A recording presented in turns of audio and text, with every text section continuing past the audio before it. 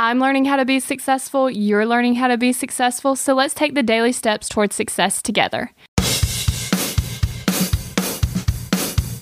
Today's tip from Success.com's article, 10 phrases to drop from your vocabulary is, I think we should kind of do it this way. Now, this kind of sentence takes away our confidence. In order to sound more confident, we should say, we should do it this way. If you aren't confident in your own idea, then why should other people be confident about it either? By adding in these confidence-destroying words, we diminish our credibility. So start sounding more confident in your ideas by removing words like, I think, we should kind of, because the more confident you are in your own idea, the more confident others will be in your idea as well.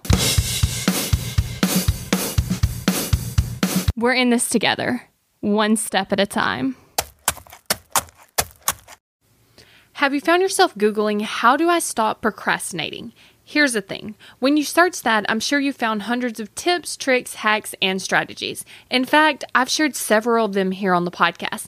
The only thing is, did it work? Are you still procrastinating? If you are, then what you need isn't another hack.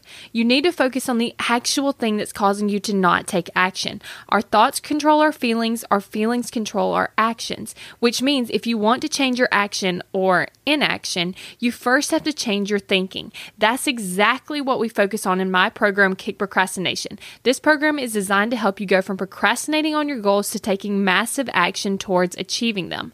So go to kickprocrastination.com to sign up.